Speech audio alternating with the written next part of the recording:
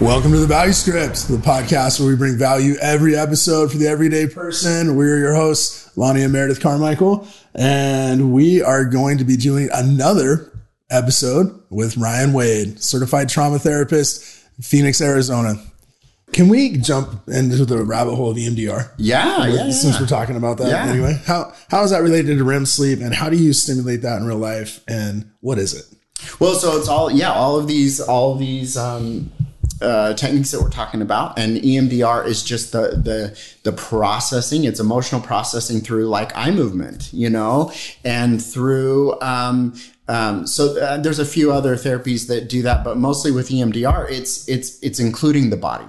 So it is including the nervous system. Okay, so now we have to address that nervous system, right? Now we have to address that heart. Now we have to address, here's the sensations that come up, right? So now I can be in coherence and take that pause, and rather than be reactionary, I take that pause and I just make a better choice. Is there That's part of EMDR too. Is there kind of a lasting or like I can't think of the right word, latent effect of EMDR? Because I was going through some EMDR a couple years ago, and the next day I was driving on the freeway, and all of a sudden it hit me what was wrong. And I understood something that I had buried for years, since childhood. Does that typically happen when you do EMDR? It does. Yeah, it does. And I had a client. It was interesting. She had passed, and then they brought her back, and it was all stemmed from some real traumatic stuff that had just happened, and so she came to me because we had done counseling sessions before, and she said, I don't remember anything, from after that. And the only thing I really know are the details that people have told me about that trauma, but she had totally blocked it out. And she said, I would really like to come to a knowledge of these things. I would really like to get that uncovered, And my response was, we're going to trust your system on that.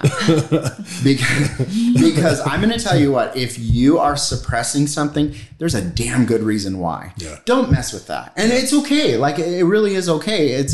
If it's not coming to you, just let it be. Yeah. Because it will eventually. And that's what you're saying, is that when you start to come to a place of, I can now look at that because maybe the emotions aren't as strong, or the tie to it isn't as strong, or I've, gained the knowledge or the skills that I need to actually go through that. Okay, now your system will start to remember that and uncover that. But it is a layered effect, and EMDR is a very preventative tool. And that's what you're doing in morning meditation. That's why morning meditation is just essential. You're just being preventative about stuff, right? You're processing, your heart focused breathing, you're doing all of that because what you're doing is you're going through all the stuff that wasn't able to be processed while you sleep or whatever, right? Or it's just hanging around there. And believe me, when you have unprocessed stuff, it hangs around. I mean, it like takes up space in you. Yeah. When I'm thinking about the past, I can't be present. I can't, because my focus, my attention, my alarms are all right there. So I have to let that go. I have to process that. I have to move through that, right?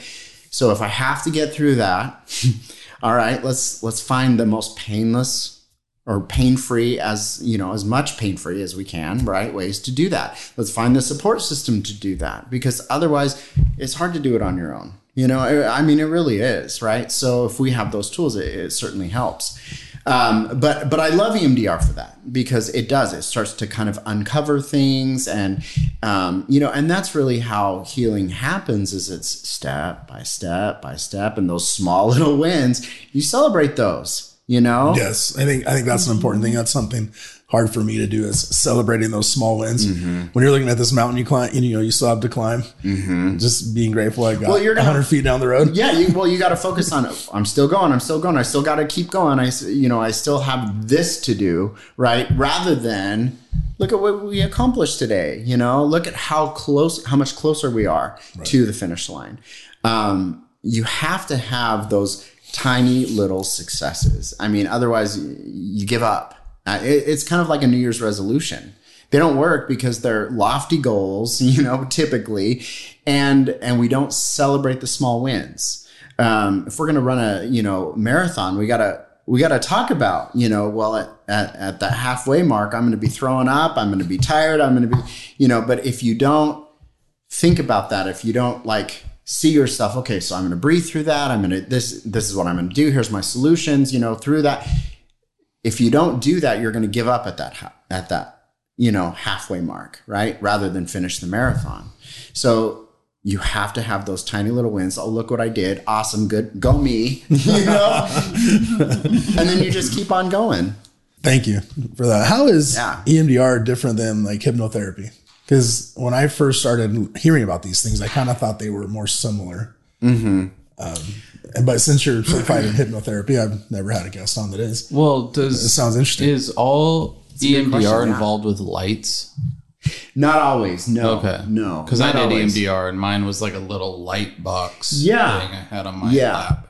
And what they're trying to do is they're trying to get you to access the different parts of the brain. By doing the eye movement that is simulated during REM sleep. Mm-hmm. Well, yeah, exactly. And that is what you're doing. You're mimicking REM sleep. You're doing it while they're awake. So, and that does help unlock parts of your brain. Yeah, it really does. It really does. It really I'll does. stand behind EMDR all day. Well, and remember, I agree. And problems occur because maybe it was in the audio, visual cortex or whatever it is, right?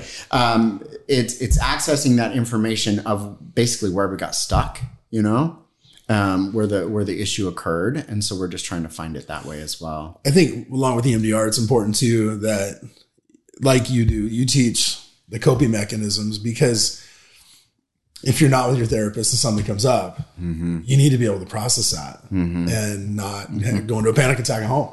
And so I think, my experience was, it's good to have those coping mechanisms. Yeah.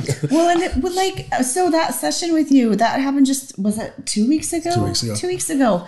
I have used those skills 3 times since then. It's a tool. Well, and how does it feel when you're able to do that on your own? So good. Yeah, exactly. It's empowering, right? To take your power back rather than getting sucked into. Right. I don't know. And I don't know. I don't know if it's my ego or what, but the whole butterfly hug thing, I was like, I'm not doing that. I know. That's not me. But goodness, yesterday I was I got something came up, and just it was like you were saying, your nervous system and your digestive system are very intertwined, because all of a sudden, something hit me. This thought came to me, and I got nauseous. And that's not normal. I was standing there talking to my wife. We're getting ready for church, and all of a sudden, I'm just like, see you in a minute. And I got sick. I was like, what happened? We were just talking. All of a sudden, let me go deal with this. It was violent, and it was incessant throughout the day until I finally sat down and thought, okay, I'm going to do this. I'm going to do the butterfly hug. I'm going to do the breathing. I know. It's not going to work, but I'm still going to do it. I know. Right? And then 5 minutes later, I'm like, it works. I'm okay. Yeah. Right. But it takes those intense moments for us to finally do it, right? Because, we have to experience it.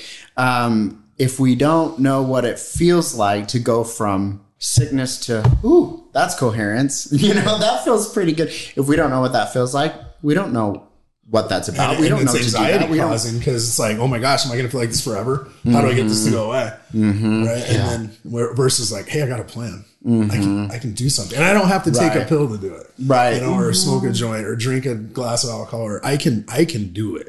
Right. Well, and I think therapy just needs to be so preventative. That's why morning meditation, you say morning meditation, and again, people think of the hippy dippy, but morning meditation is just, what are you doing to get yourself right at the beginning of the day? That's it. And that way you can have just a better day. And therapy needs to be very preventative. Look at the medical field. I've said this a lot. With the medical field, it's kind of like, I'm broke, now fix me. Now don't get me wrong. Modern medicine is a miracle, right? But the fact of the matter is that we need to be preventative and make sure that we're preventing preventing these illnesses or doing whatever it takes to prevent these illnesses before they actually occur, things we can't stop, of course, but therapy needs to be the same way. We don't go to the therapist because, we do because, hey, I'm broke now, fix me. Right. But when we start cluing into these techniques, now we can start fixing ourselves before we even get to that place. Mm-hmm. And thank God for that, right. Because I don't want to be in that turmoil anymore. I just want to be happy. We can incorporate that into our self-improvement journey. Yeah. Mm-hmm. Yeah. I don't want to deal with people's, judgment. I don't want to deal with my own. I just want to kind of like go through life and be happy and la, la, la. And so, but this is one of the ways that you can do it, because life throws at you some really shitty things. And here's how you can combat that. Yeah. And actually feel okay about that. Yeah, absolutely. Yeah. You mentioned healthcare. Mm-hmm. And one of the questions I have on here is it's one of the areas that really inspired me to start the podcast, is mental health in healthcare providers, mm-hmm. especially dentists, because we have a reputation for being a little suicidal. Yeah.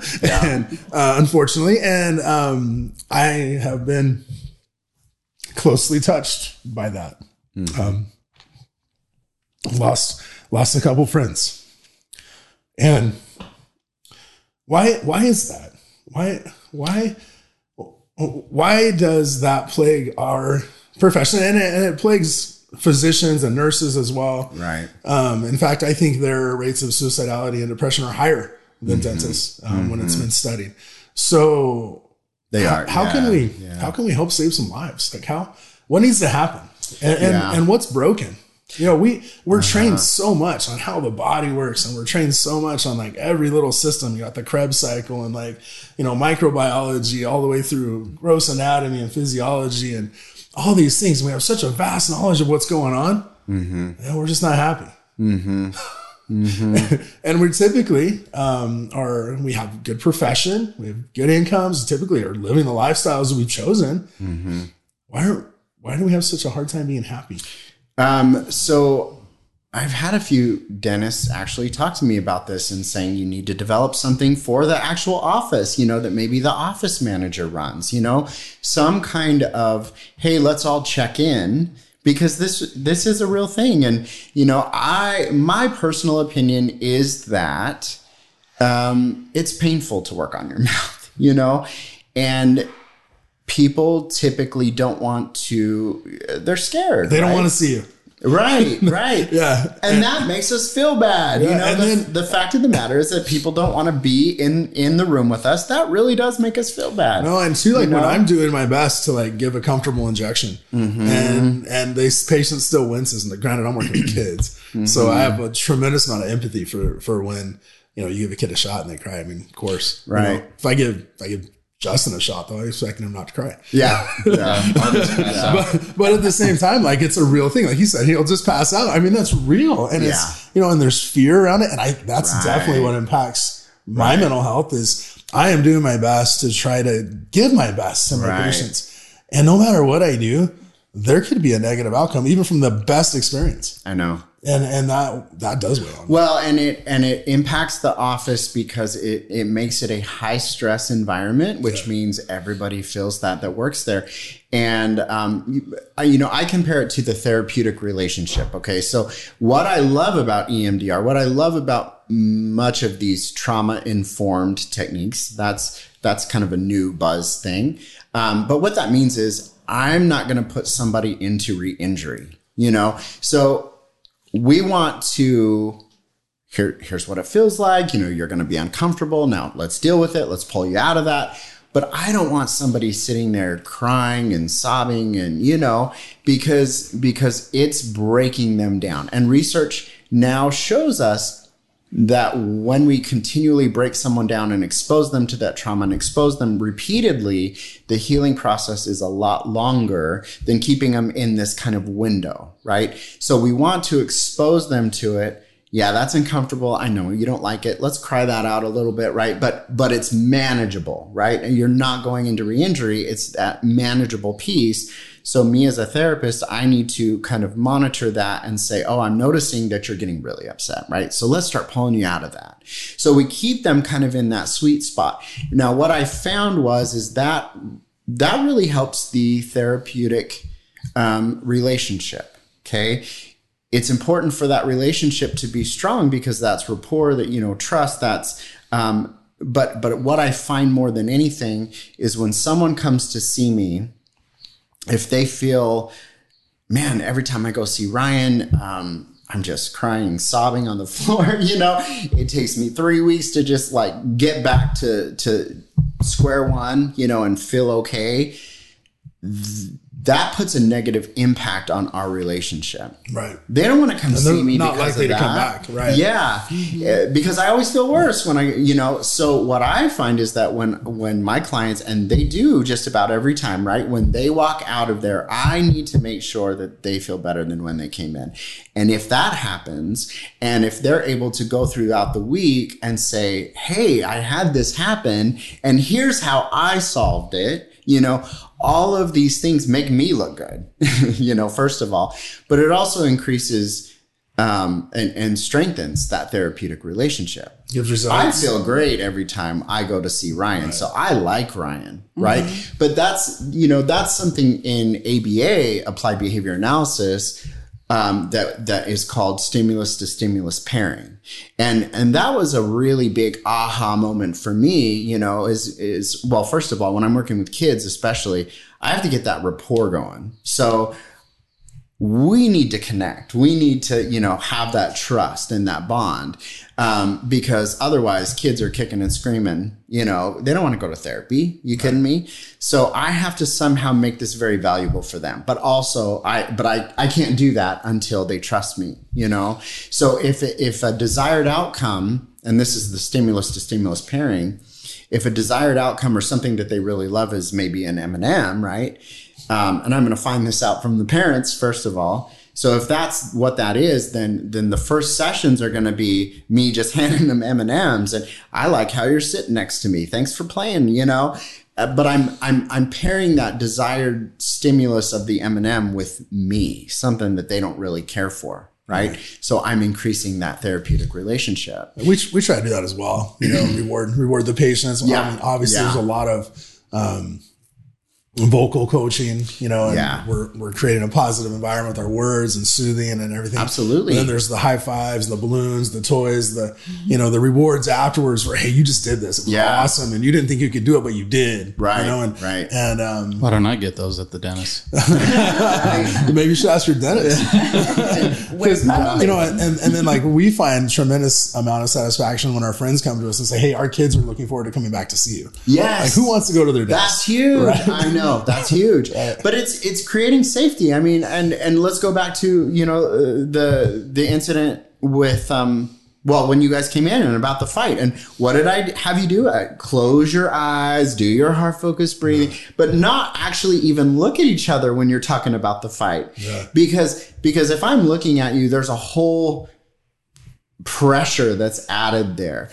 And that doesn't create safety. All we really want is we want to create so much safety that we can say, okay, I can be vulnerable. I can do this. I can talk about this. So as you do that with your clients, right, in the office and making them feel more and more safe about, I know it's painful, but here's why we're doing it, right? Why do you think it's important for us to do this? Why, as they start to understand that and have that knowledge and power too, and create that safety with them, now they can kind of overcome the pain. Absolutely. It's interesting because there is literally a physical release that your body feels when you process through something that's heavily emotional. Right. I was just thinking about like the toys, balloons, that whole thing. So when I was younger, I got in a bike wreck. I mean, I was like 5 years old, killed the root of my tooth. So I got a black tooth. So I was in the dentist quite a bit. But I specifically remember I did not mind going because he had like a little toy bowling thing.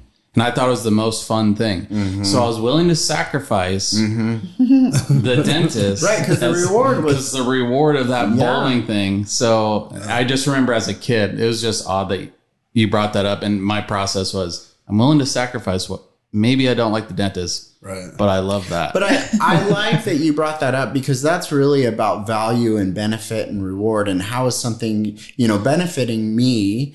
And I think that that's important too, because like with, again, with kiddos, I'm sitting there going, okay, I'm talking to them saying, why are you even here? What's the point of being, what can you get from this? Right. And so having you guys sit there and do your processing and really feeling what it feels like that, oh, I can do this and be vulnerable with my partner, and we can talk about anything this way, and we can overcome anything in this. That's a lot of value and benefit right there. Right. A ton. Mm-hmm. And when I have more value and benefit on something, I'm more willing to overcome the pain. I'm more willing to overcome whatever that obstacle is, because I want that reward. And so, I mean, if they start to understand that too, it's like, yeah, I know it's painful, but we're fixing your teeth, right? Or we're, Well, I've had kids tell me afterwards that I saved their life because they were in so much pain from this toothache. Oh, that's cool. I had a kid. We had one kid. I felt bad for him. He came in with an abscess. It was, we got the call at like 5 o'clock at night. And so I was like, well, meet me at the office. They're like, really? Like, what are we going to do? Can't do anything over the phone, right. And he was really in a bad spot. And I was able to get him numb. Mm-hmm.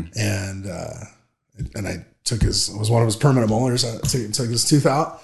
And when we were finished with that, he gave me a hug. Mm-hmm. And every time I've seen him since then, like he comes over and I'm important to him. Mm-hmm. And he's one of the ones that said, you saved my life. Well, and he was in so much pain. He was so miserable. This poor kid had been dealing with it for years and going to doctors who misdiagnosed it. Mm-hmm.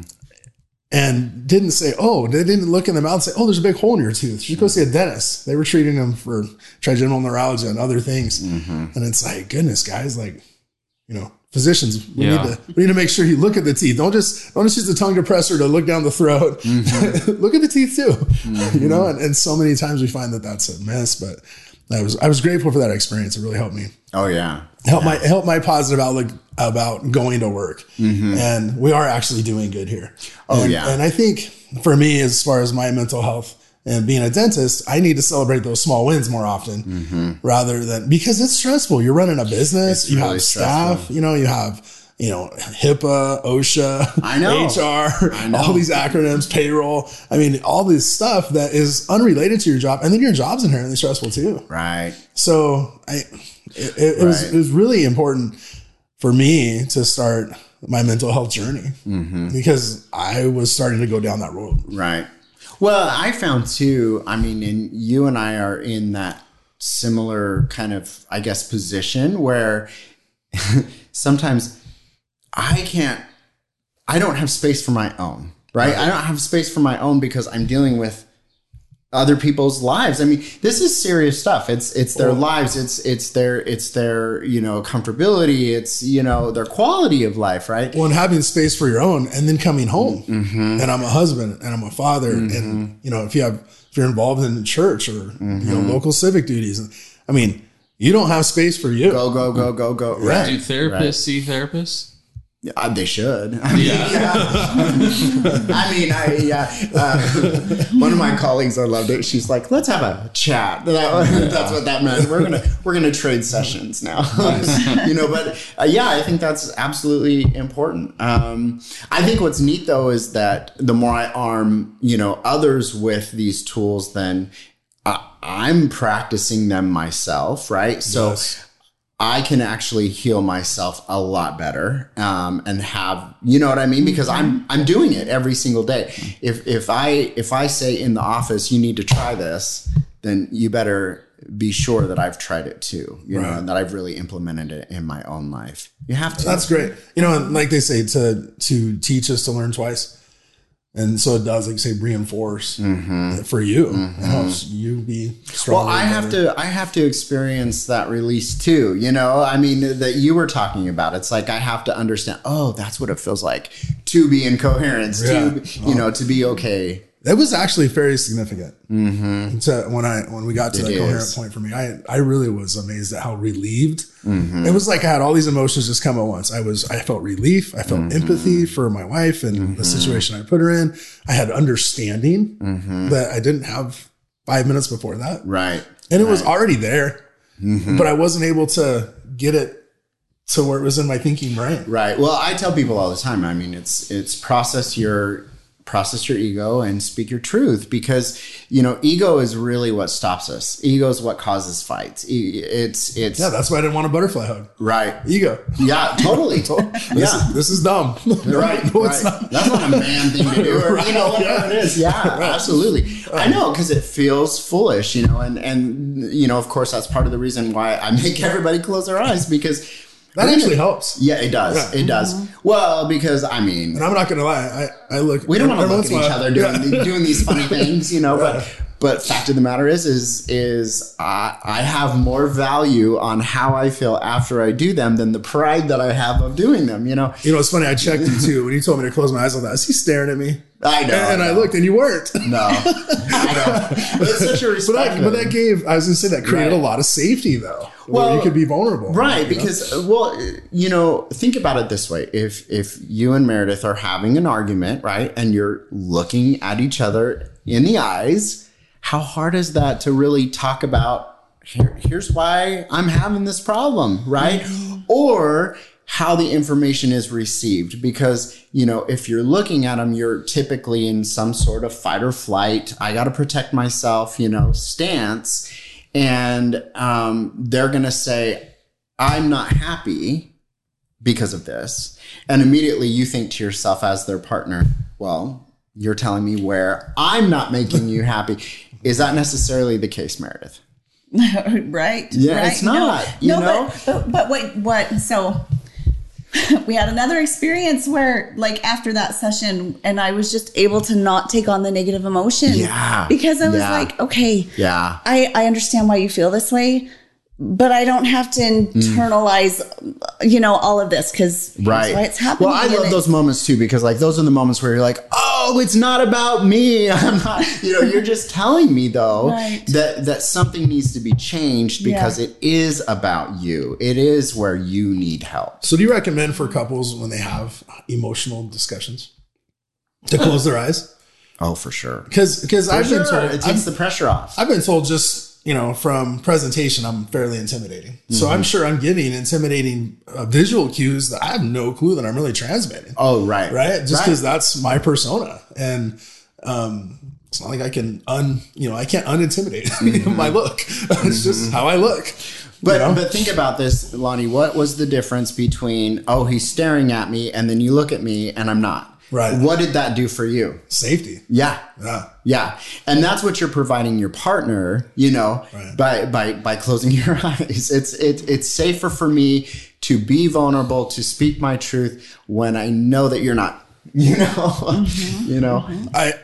probably better wrap this, but I want to ask one more question. I think this is a question we get asked, one of the most asked questions in our comments. And I think one of the most heartbreaking question that we get in our comments is, what do you do if as you and your partner, you and your spouse need help, and you're willing to go get it, and you're willing to do it, but they are not? What do you do?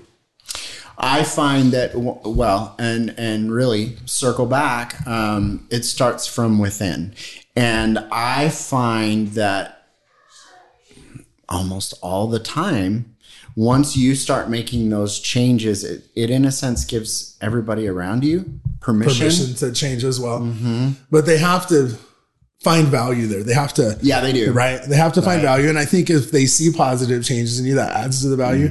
But also you got to give yourself permission to see yourself as you really are. And that to just be authentic. That's the ego. Right. That's the ego. And I had the hardest time breaking through that myself. Well, because, and that's what like a midlife crisis is, right? It's just that, my truth wasn't celebrated. I wasn't told that I was okay to have those thoughts, those beliefs, I don't really know who I am. I don't know what really makes me happy. So in a midlife crisis, I'm going to go skydiving. I'm going to buy a, sports car. I'm going to date younger people. You're just researching. You're trying to figure out who you really are. And you're, you've got a cracked and shaky foundation that you're just trying to rebuild.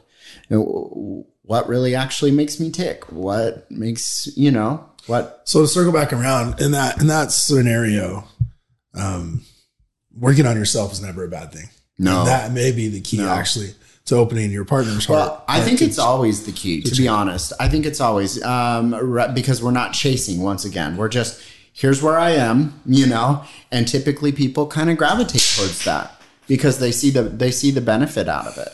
And even, man, and I think, you covered this, but even if your spouse maybe never goes to therapy, if you can get to the point where I'm okay with me and I'm okay, I can be happy, right? And I can be great and wonderful. And most of the time it would be inspiring, but being able to be okay with who you are, feeling comfortable in your own skin is very important. Yeah, it is. And even if you're in an uncomfortable situation. Right. Absolutely. Well, and I just find that things kind of work themselves out when you start off with that frame of mind, when I really just said, okay, given all my stuff, because I can look at all my past or whatever and judge that.